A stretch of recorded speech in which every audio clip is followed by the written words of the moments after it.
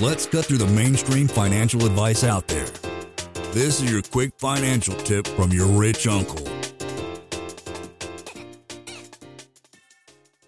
Question, can you put cash from Roth into own LLC that owns passive income? No, you cannot. That would be probably what's called a prohibited transaction. So when you own rental property in your IRA or any of these self-directed IRA accounts, there's kind of a arm's length transaction rule where you can't be adding sweat equity. For example, when you buy a property in your self-directed IRA, you can't be doing the property management. You have to pay third parties to do that. So by putting cash into your Roth and investing your Roth into your LLC, you also are violating, like, you can't self-deal. And I believe you cannot even partner with relatives or something like that. Of course, I'm sure there's a lot of people that do this thing where they have a good buddy who's good at real estate. They invest their Roth IRA, their self-directed Roth IRA with their buddy and vice versa. The way I see it, I think that's a good way of getting around that totally follows the rules. Again, I don't do that because I don't do any debt investing. Everything I do is equity, and I also do that because I get depreciation alongside of it.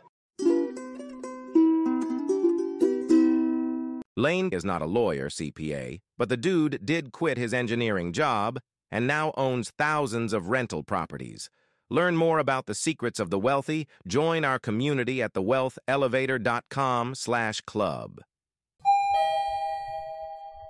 And if you're looking for a longer form podcast, also subscribe to the Wealth Elevator podcast.